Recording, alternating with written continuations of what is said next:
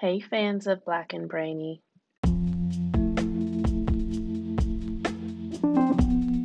This is Dr. Laura Turner Essel with a quick hello and a brief mini message for those of you awaiting our next episode of the podcast.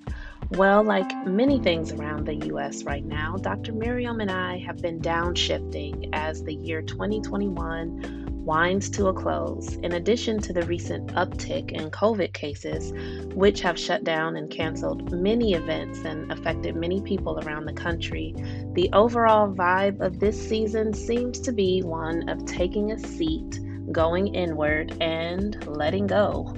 Winter, at least for those of us in the Northern Hemisphere, is the season when daylight and sunshine may be in low supply, so our bodies, our minds, and our spirits have less energy to run on. There's a tendency toward slowing down and becoming still. Even with the buzz and the busyness of the holiday season, many of us feel the pull towards a slower pace and a rhythm more focused on staying inside, cozy with our loved ones, and reflecting on the year behind us. Some of us may veer toward depression during this time, and many of us may be struggling with grief. Whether it's because we've lost people close to us, we've lost a job or a relationship we valued, or we're still just reeling from all of the frequent disappointments, uncertainty, and inability to trust that things will work out the way we planned that we've all experienced throughout the pandemic of the past 2 years. Grief is an appropriate response. And the darkness and the coldness of winter forces us to confront it in a way that perhaps we didn't need to when we could distract ourselves with a ton of warm weather activities. Grief is actually the topic of our January episode next month, and Dr. Miriam and I will get into important topics like existential psychology, the stages of grief, the psychology behind libation and rituals of ancestor veneration, and concepts of rebirth and renewal in everyday life. But for now, I just want to encourage you to go into 2022 with an appreciation for the season that we are all in right now. Winter is a time of purging that which no longer serves us. Like trees drop leaves and many creatures go underground for the season.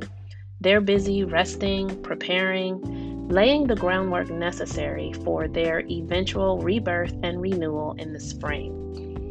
Like the Dekanga de Congo of Congo cosmology. If you're not familiar, this symbol, the Dekanga de Congo, is a shape of a cross. It's one of the longest standing icons of West Central African culture before contact with Europe.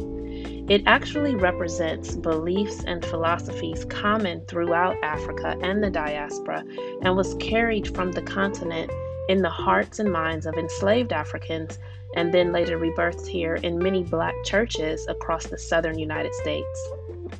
It represents the idea that life is a circle, like the orbit of the sun, and it consists of 4 points symbolizing the 4 positions of the sun, 2 vertical, north and south, and 2 horizontal, east and west. Anyway, the point is that it teaches us that life goes around. It is not linear, and life goes in cycles. It does not end, but it changes form as it goes through seasons. So, as we wrap up this year, let us grieve whatever we have lost and prepare to enter a new phase. Let us recognize that those we've lost are not gone, but are now just in a different part of the cycle. And let us take the time to appreciate the continuation of life in all its forms as we embark upon another trip around the sun. Winter solstice is behind us.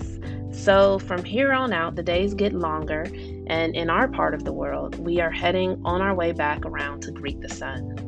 We really look forward to offering more great episodes and conversations in the new year and deepening our collective understanding of psychology as it relates to the African diaspora.